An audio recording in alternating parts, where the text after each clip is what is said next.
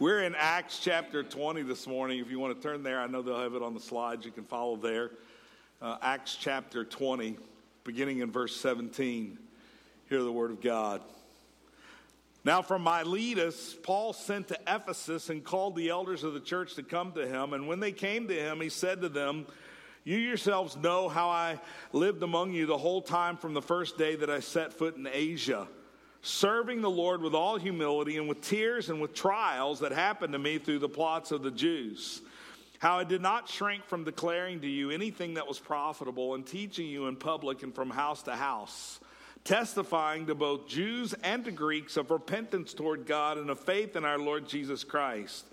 And now, behold, I am going to Jerusalem, constrained by the Spirit, not knowing what will happen to me there, except that the Holy Spirit testifies to me in every city that imprisonment and afflictions await me.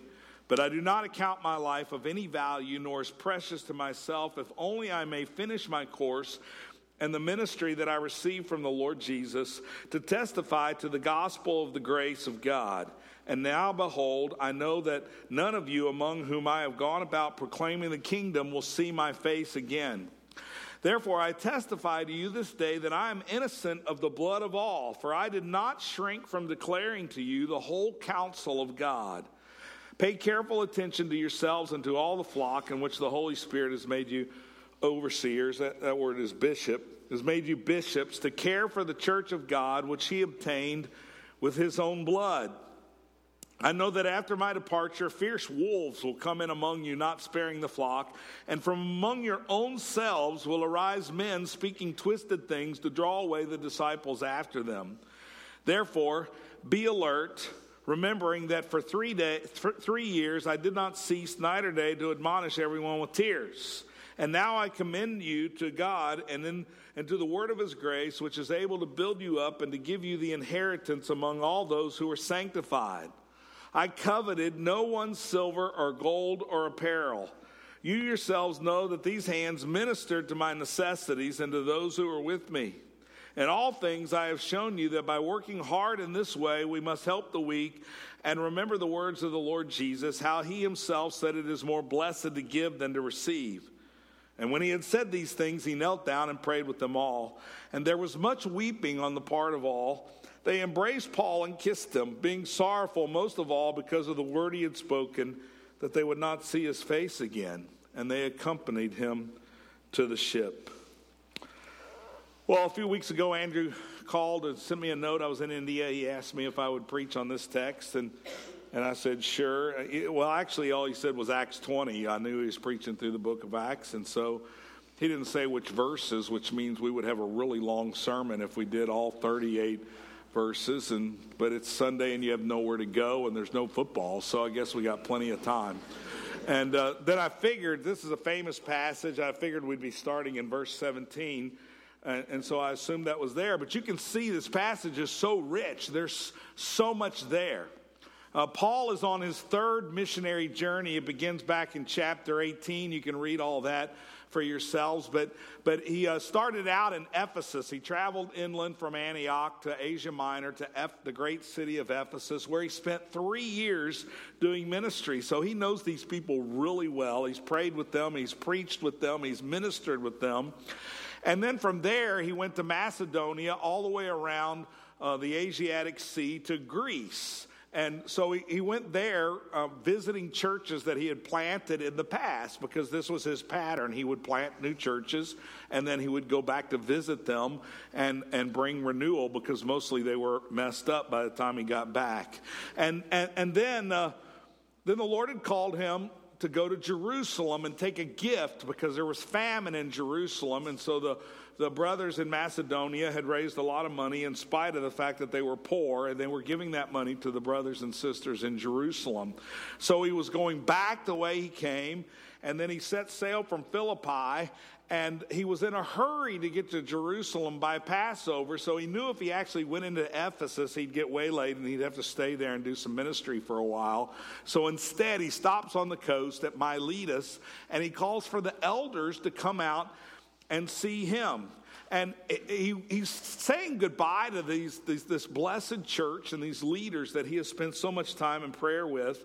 But it's also a time for final instructions. And so Paul calls for the elders, not the whole church, but the elders.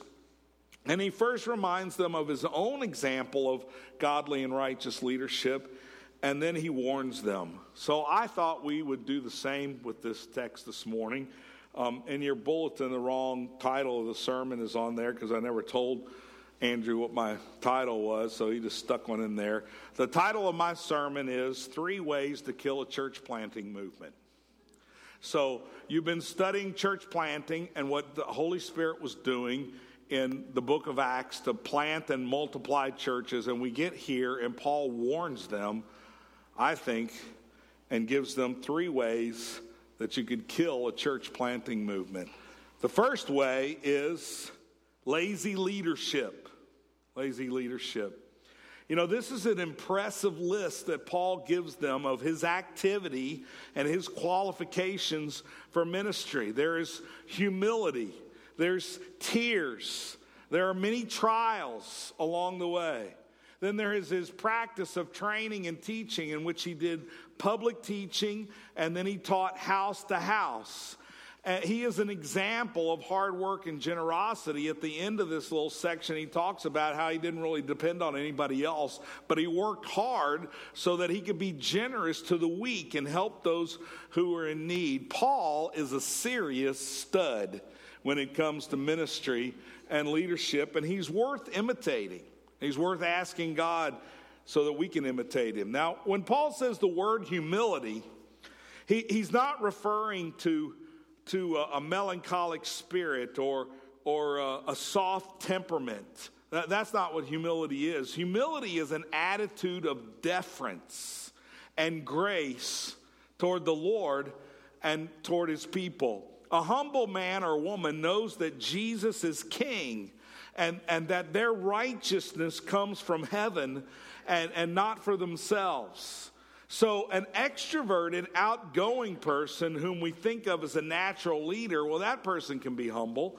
And an introverted person who's slow to speak could also be a humble leader. The style of leadership is not what at issue here. It's also true that both an extrovert and an introvert can be arrogant and proud. Here's an example of humility from Numbers 12. It says, "Now Moses was a very humble man, more humble than anyone on the face of the earth." Now Moses wrote the book of Numbers, but I don't think he wrote that line. I think maybe Joshua added that line later. I don't think Moses wrote it. But Moses was the most humble man on the face of the earth. Now that's an amazing statement, isn't it? You know, if you're really humble, you don't say the H, right? You just say humble. You know, that Andrew, he's really humble. So Moses was really humble. And he's probably the most powerful man on the planet at the time. Think about that. He had killed an Egyptian defending a fellow Israelite, a fellow Hebrew, which means he's a tough guy. And then he also stood up to Pharaoh, who was the preeminent king of his day. And Moses is now leading tens of thousands of Israelites to the promised land. You know, I imagine it might have been like meeting the governor or the president. It might have been a little scary to be in the presence of Moses. And yet the Bible says that Moses was the most humble man alive. I can only conclude that his humility is a measure of his dependence on his relationship with God. That he knew God, that he spent time with God, that he was a man of prayer. The world promotes power, prestige, and position as the goals of life and the measure of success. And the kingdom of God offers humility instead. Combine that humility with tears, and Paul was clearly a man of prayer. You know, the Greco-Roman world in which he lived did not prize humility in their leaders. And neither does our culture. You can see that in our president. What's so remarkable, though, about gospel-centered leadership is that it's based in humility. It's grounded in Christ, dependent upon the Holy Spirit. So here's what Jesus says in Luke chapter 22. The disciples have been arguing about who's greatest. Jesus is talking about his death and resurrection as 3 days. And so the disciples, they're really clued into the conversation. And so they start arguing about who's the greatest. And so Jesus said to them, the kings of the Gentiles lord it over them. And those in authority over them are called benefactors. So nothing's really changed, right? They're public servants. But not so with you. Rather, let the greatest among you become as the youngest, and the leader as one who serves. For who is the greater, one who reclines at the table or one who serves? Is it not the one who reclines at table? But I am among you as one who serves. I'm fairly confident that at the marriage table of the Lamb, that Jesus will be serving the dinner. Christ-centered leaders are not seeking power, prestige, or position from the world. The only place we want power is from the Holy Spirit. So we are seeking humility so that we can imitate the Master as servants of the flock. So you see, Paul has set an example for these elders for 3 years to be hardworking servant leaders. Now, in my opinion, the gospel ministry in America has fallen on hard times. Our pastors, at least in the PCA, often spend 20 hours each week preparing a message for Sunday. And then many of them, maybe most of them, don't do weekly visitation, don't lead small groups, or practice hospitality. We've perhaps perverted the confession's commitment. The Westminster Confession of Faith talks about ordinary grace, and maybe we've perverted what it means to be committed to ordinary grace to include Sunday sermons, but not to include house ministry. And yet, that was the apostolic practice. In Acts chapter 5, the apostles were arrested for doing public ministry, and they have to go stand before the Sanhedrin, the Jewish local politicians, and these politicians tell them that they have to stop speaking in the name of Jesus, that they need to cease doing public ministry. And so Peter says, you decide whether we should obey God or men. They refuse. And so when they're released, what do you think they do? Well, here's the answer in Acts chapter 5 and verse 41. Then they left the presence of the council, rejoicing that they were counted worthy to suffer dishonor for the name. And every day in the temple and from house to house, they did not cease teaching and preaching that Christ is Jesus. That was the apostolic standard. Public teaching and from house to house. Now, this is hard work, but it's the fruitful work that brings forth converts and disciples. Humility in prayer doesn't mean less work. It results in greater fruitfulness, so it actually means more work.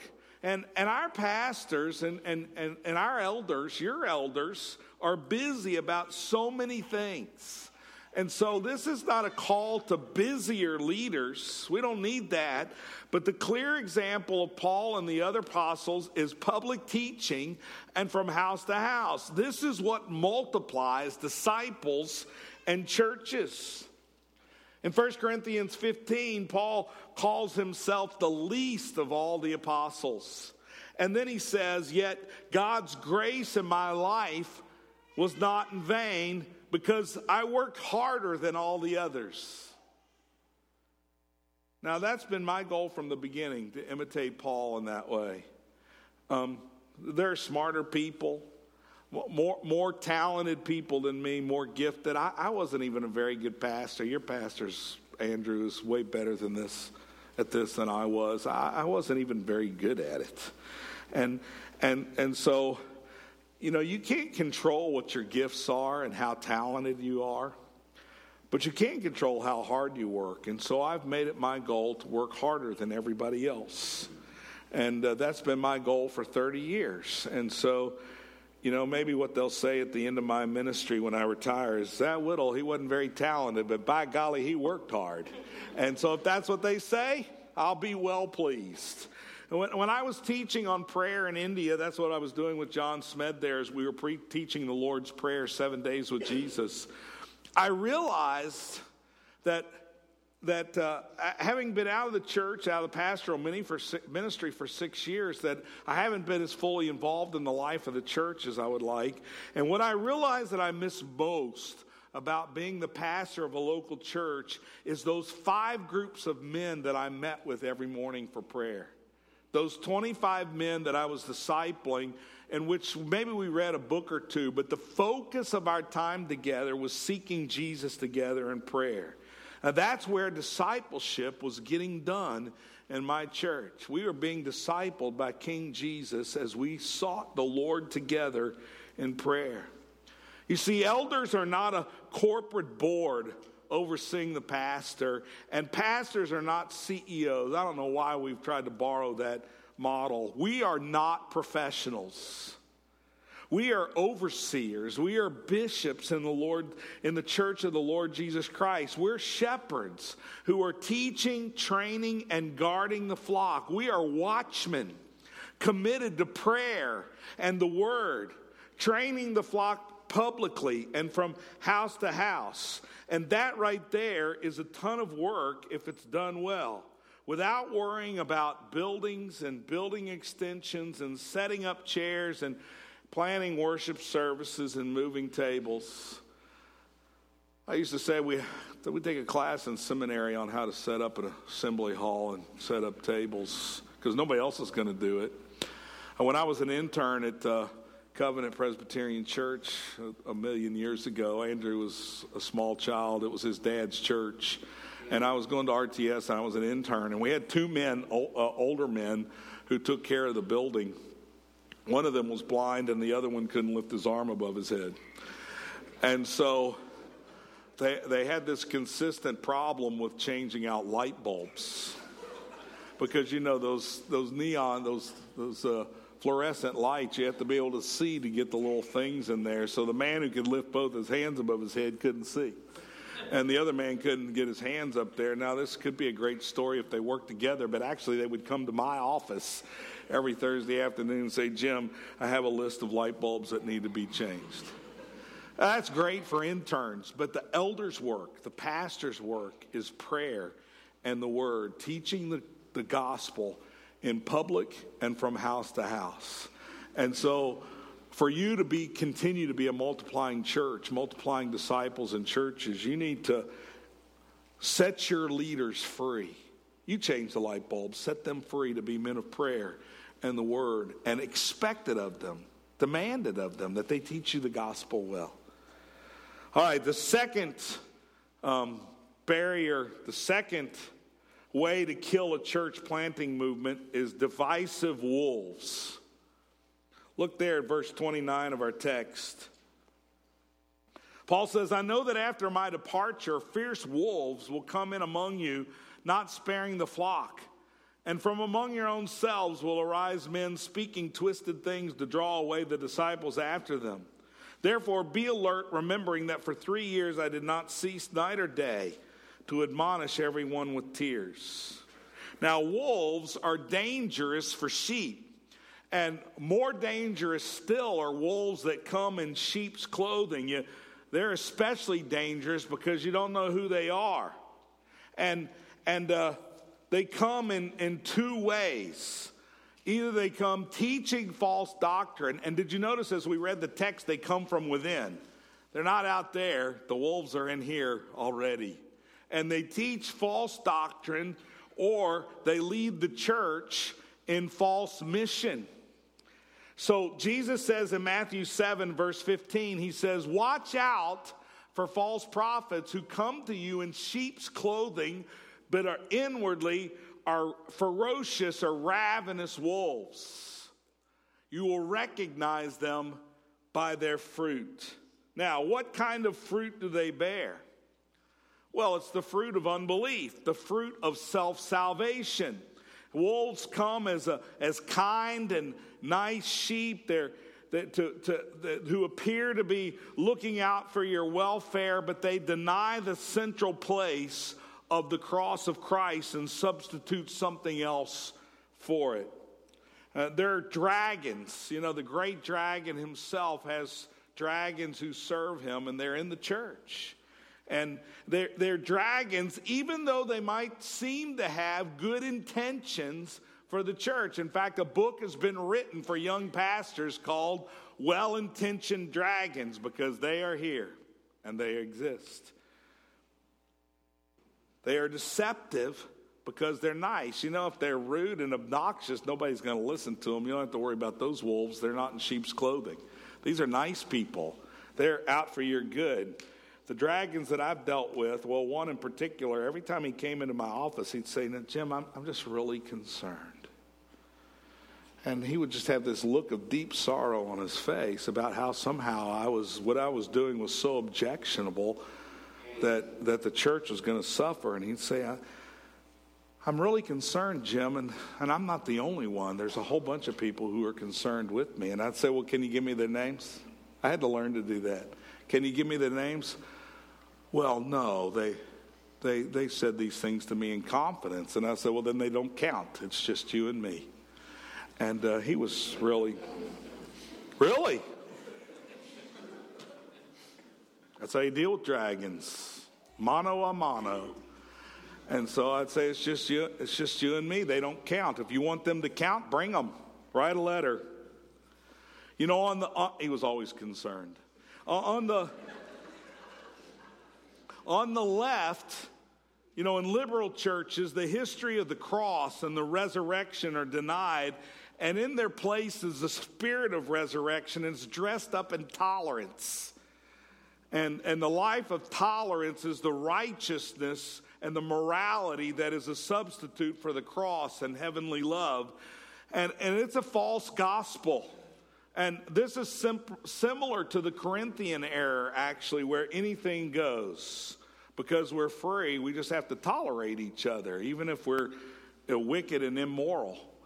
But even more dangerous than this error on the left is the law-keeping that is found on the right in conservative evangelical churches, where our standing in heaven is constantly remeasured and reevaluated based on how we're doing it, keeping the Ten Commandments. In fact, we're so fleshly in the conservative church that you can take my prayer admonitions this morning and use them as a means for evaluating and judging each other, even based on your prayer life. We love self-righteousness. And this was the error of the Galatians and the Colossians, where self-discipline and moral no-nos dominate the life of the church. So here's what Paul has to say about the conservative church. It's in 2 Timothy chapter 3 and verse 2. He says, "For people will be lovers of self, lovers of money, proud, arrogant, abusive, disobedient to their parents, ungrateful, unholy, without love, unforgiving, slanderous, without self-control, brutal, not lovers of the good, treacherous, rash, conceited, lovers of pleasure rather than lovers of God, having a form of godliness but denying its power, have nothing to do with such people." Now, you read a list like that and you're certain that Paul's talking about those people out there, maybe the people on the left or just the people not in the church. No, he's talking about us. This is us. Jesus says, out of the abundance of the mouth, the heart speaks. This is what looks like when you're self-righteous. This is actually the attitude of your heart. And so it's amazing that Paul lumps all these sinful attitudes with a form of godliness. We wouldn't even think of that, but that's what Paul says. And his point is that falsehood in the church always comes as pride and self-promotion wrapped up in religious living. And it destroys the church by removing grace and substituting for holiness with self-righteousness. Instead of holy living, we live self-righteous moral lives.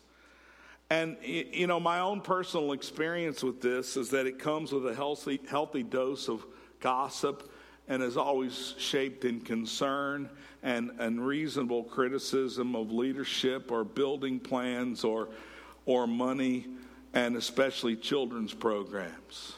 And so my question for you this morning is, Is this you? Are you one of the well-intentioned dragons you're just really concerned that everything would be done right and in good order and that we'd be doing the right things, of course.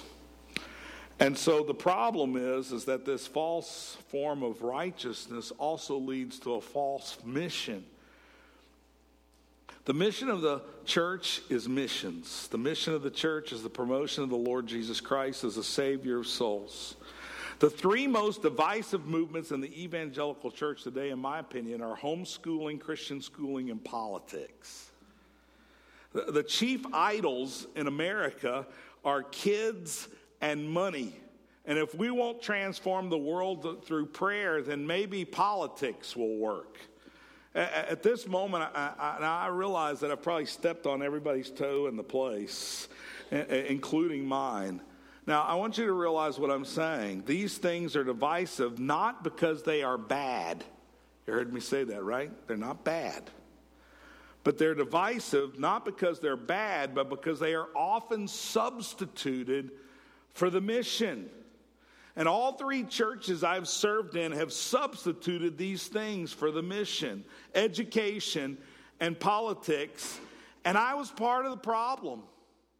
Beloved, our mission is to make disciples of the Lord Jesus Christ and to teach them to obey the law of love and to multiply themselves, not to separate themselves and exclude other people. You know, the early church turned the world upside down, or you could say they turned it right side up through prayer, preaching, and amazing love. The radical generosity that Paul mentions at the end of this text. Education is not discipleship. Parents are commanded in the Bible to disciple their children regardless of how you educate them. And they are not the same thing. Homeschooling and Christian schooling are not morally superior choices, nor are they more Christian. It's false.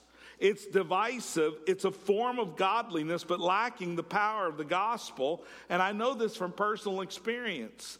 When I was a pastor of 35, about Andrew's age, Sherry and I were homeschooling. Well, Sherry was doing more of the work than I was, of course. And we homeschooled for 13 years, and she was homeschooling 5 children at the same time. The Lord bless her. And she did a really good job, and we saw a lot of benefits. I'm certain the Lord wanted us to do that. But he didn't want me to do the next thing, was to try to build my church around homeschooling. And actually, the dragons in my church were helping me do that. And so it became an evaluation system of who the good parents were and who the bad parents are. And the good parents, of course, are homeschooling their kids. And it got to the point where our homeschooling families didn't even want their children to hang around with public school children, even if they were Christians. Now, maybe that's not you, but this is what happens in church after church after church when the mission gets off base and follows education instead of the gospel. While I was there, we had the local school board. It's a large county, Brevard County, Florida, and the new superintendent of schools was from a PCA background, and he attended my church, not for very long. Because, of course, I ran him off because he was committed to public schooling. And I made it very clear that he was welcome there and he could serve there. But we were a church committed to homeschooling. And what would you do? Well, he went to a different church. If the pastor's not interested in what you're doing, you don't stay very long. And, you know, it's the same with the Republican Party. If the Republican Party is really morally superior to the Democratic Party, then how come they just funded Planned Parenthood again, and they just stole another $1 trillion from my grandchildren? That's the morally superior party? No, sir, I don't think so. Here's what Paul says to do about politics in the church. 1 Timothy chapter 2, verse 1. First of all, then, I urge that supplications, prayers, intercessions, and thanksgiving be made for all people. You want to know what to do with your political impulses? Pray for kings and all who are in high positions. What's the purpose of the prayer? so that they'll be converted? Well, I would like for them to be, but the real purpose of the prayer is that we may lead a peaceful and quiet life, godly and dignified in every way. This is good and it is pleasing in the sight of God our Savior, who desires all people to be saved and to come to the knowledge of the truth. You see, the purpose of the prayer is so that God will intervene in the grand scheme of things that are beyond my scope and my power as a peon, so that I can live a righteous and quiet and dignified life doing the discipleship and the prayer work and ministering in public and from house to house that God's called me to do as a leader in his church. And then Paul goes on in the next verses that we won't read to talk about Jesus as our mediator. That's the focus of gospel ministry. So listen, if you want to homeschool, if God's called you to that, then great, do it. And if you want to put your kids in private Christian school, then do it. Don't use your tithe, but do it. And if you want to work for the Republican Party, then by all means do it. But don't bring the church into it. Because the minute you do, you've begun to exclude half the world. Because when a church becomes a homeschool church or a Christian school church, then everybody else is persona non grata. And they know it. And they're not staying. And you're not going to disciple them. And the irony is that you exclude the very people whom you think need Jesus the most. It's Os Guinness who says when the church identifies with one particular party, that you cease to be able to speak to the other party at all. And I think we can see that over the last 40 years in America. We are not converting people to be Republicans, nor are we even converting them to John Calvin. We are converting people to Christ.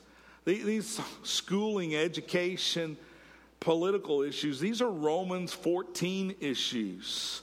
And we are free in Christ to choose what we think is best for our family and with our time without judging the weaker brother or having disdain for the other brother. That's not how we treat each other. Choose. And we'll pray for each other. You know, for the last 20 years, the PCA, our denomination, has planted on average about 50 churches a year. That's 1,000 churches. It sounds impressive. It's more churches. The M&A tells me we've planted more churches than we've closed. That's great. We're growing. But we're not multiplying.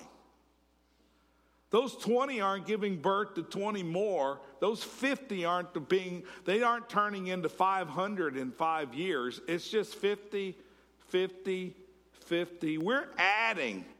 And it's because we're off mission.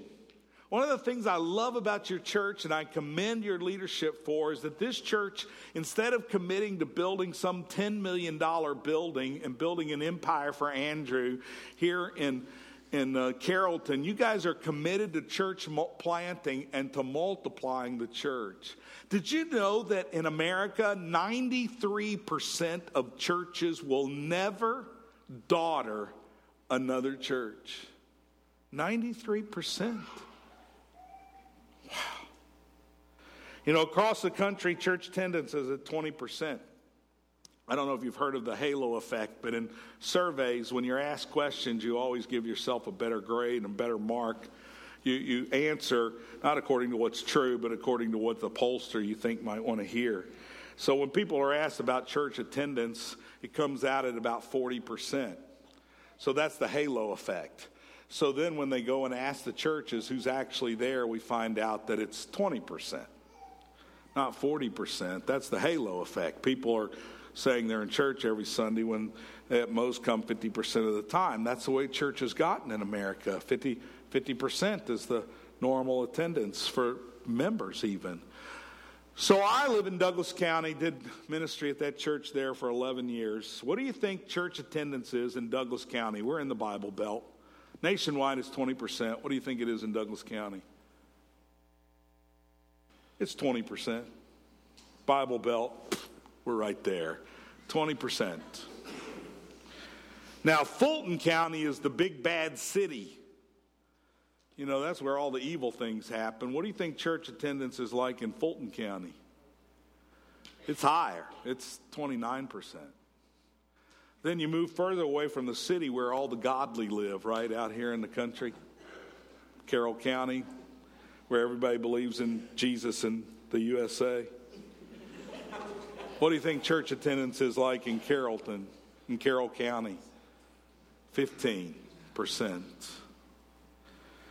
We're off mission and we're lazy. And that's why we're not multiplying churches. Those are the barriers to a church planting movement. They'll kill church plants fast. Lazy leaders, being off mission. So the answer is the third thing, and that is a shallow gospel. Really, the answer is to have a full gospel, which Paul mentions here. The third thing that'll kill a church planting movement is a shallow gospel. Look at verse 25. And now, behold, I know that none of you among whom I have gone about proclaiming the kingdom will see my face again. Therefore, I testify to you this day that I am innocent of the blood of all, for I did not shrink from declaring to you the whole counsel of God. So pay careful attention to yourselves and to all the flock in which the Holy Spirit has made you overseers to care for the church of God, which he obtained with his own blood. Beloved, we are the blood-bought bride of the Lord Jesus Christ. Now, I know you can't say that 3 times fast, but say it with me. We are the blood-bought bride of the Lord Jesus Christ. That's the full gospel. Now, Paul says that he is innocent of the blood of all men. Let me tell you what that does not mean. It does not mean that we are somehow responsible for the eternal damnation of the neighbors or coworkers or friends whom we know and we haven't yet shared the gospel with, who die and go to hell. That's not our business. Ezekiel 18 and the rest of the Bible teach that we are each responsible before God for our own sin. Ezekiel 18:20 says, the soul who sins is the one who will die. The son shall not suffer for the iniquity of the father, nor the father suffer for the iniquity of the son. So Paul here is making a reference back to the parable of the watchman that's in Ezekiel 33. Put that up if you would. So God says, Son of man, I've made you a watchman for the house of Israel. Whenever you hear a word from my mouth, you shall give them warning from me. If I say to the wicked, O wicked one, you shall surely die, and you do not speak to warn the wicked to turn from his way, that wicked person shall die in his iniquity.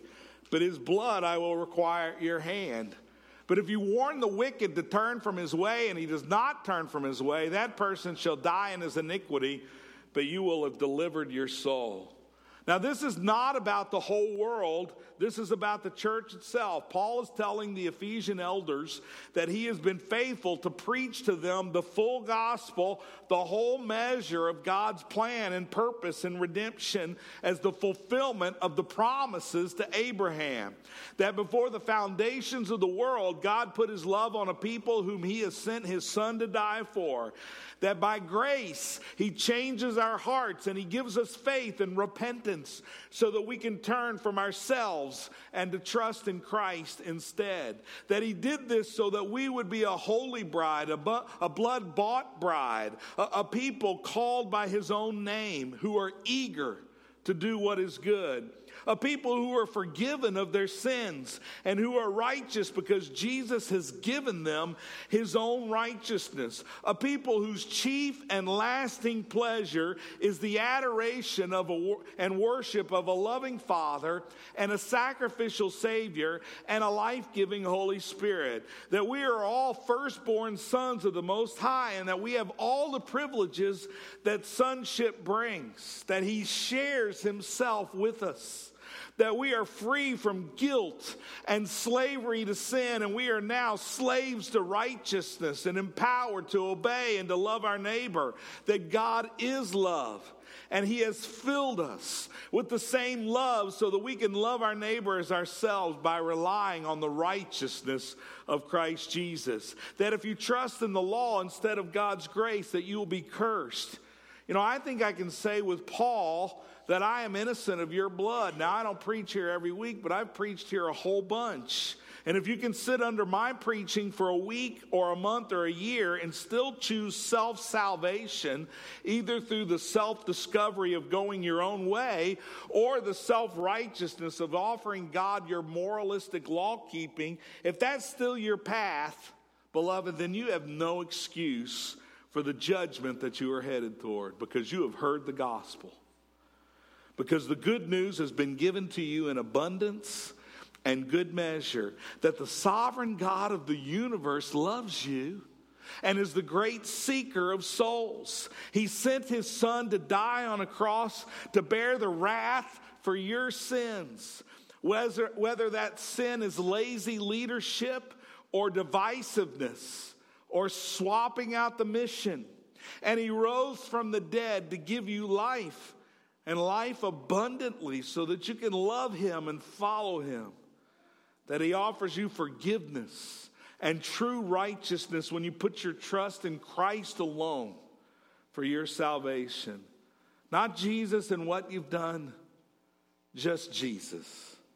Now that's salvation. That, beloved, is glorious freedom. Can I get a hallelujah? So I invite you this morning to repentance and to real abundant life. That you would put your faith in the Lord Jesus. That you would renew your hope in him. You know, the gospel is the A to Z for Christian living and church multiplication. It's not the A, it's not the beginning. It's the Alpha and the Omega. It's the A to Z. It is the truth that justifies you. It is the truth that sanctifies you. It's the mission of the church. And it's the goal of hardworking leaders. You know, Jesus says that the hireling runs away when the wolves come, while the true shepherd defends the flock. So, brothers, those of you who are with me in leadership, we have to pray. We have to watch and pray and warn and train and work. You know, the elders in the church are not those who point out other people's sins. We are instead the chief confessors of sin. We can say with Paul, I am the chief of sinners, and God has revealed his remarkable grace in me. I don't have it all together. I'm just figuring this out. I wish I'd known at 37 what I know at 57. I'd have probably been dangerous. You know, we've learned, brothers and sisters, we've learned to rely on the power of the cross and the righteousness of Christ to be our only standing before God and other people. So if Jesus is your righteousness, then there is no reason to blame shift or to deny sin or to lie, because your standing is not improved in heaven by defending yourself.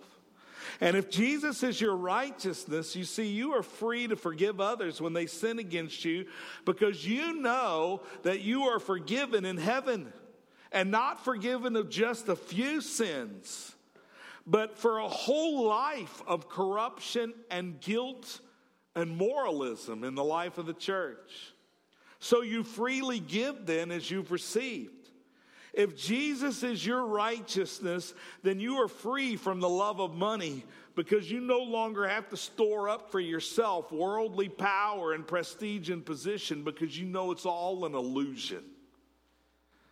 If Jesus is your righteousness, then you're able to walk in step with the Spirit, bearing the fruit of love, joy, peace, patience, kindness, goodness, gentleness, faithfulness, and self-control.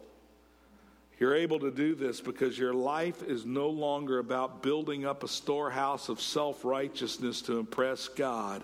Instead, you're free to live for others because you are no longer a lover of yourselves. And you see, the good news is that God will multiply believers like that. And he'll multiply leaders like that. And he'll multiply churches that are built on this gospel and nothing else. Because he loves to share his glory and to exalt his name among his people. And that, my friends, is the glorious grace of the gospel. Let's stand for prayer. Father, we thank you for the glory and the reality that we are the blood-bought bride of the Lord Jesus Christ and that we belong to you.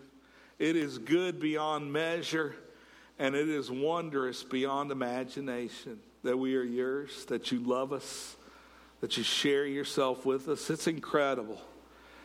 And Lord, we're so sinful in the midst of that pleasure that we'll still find something else to be the mission of the church and the reason that connects us as people. Well, we want it to be only Jesus. Would you make that so here?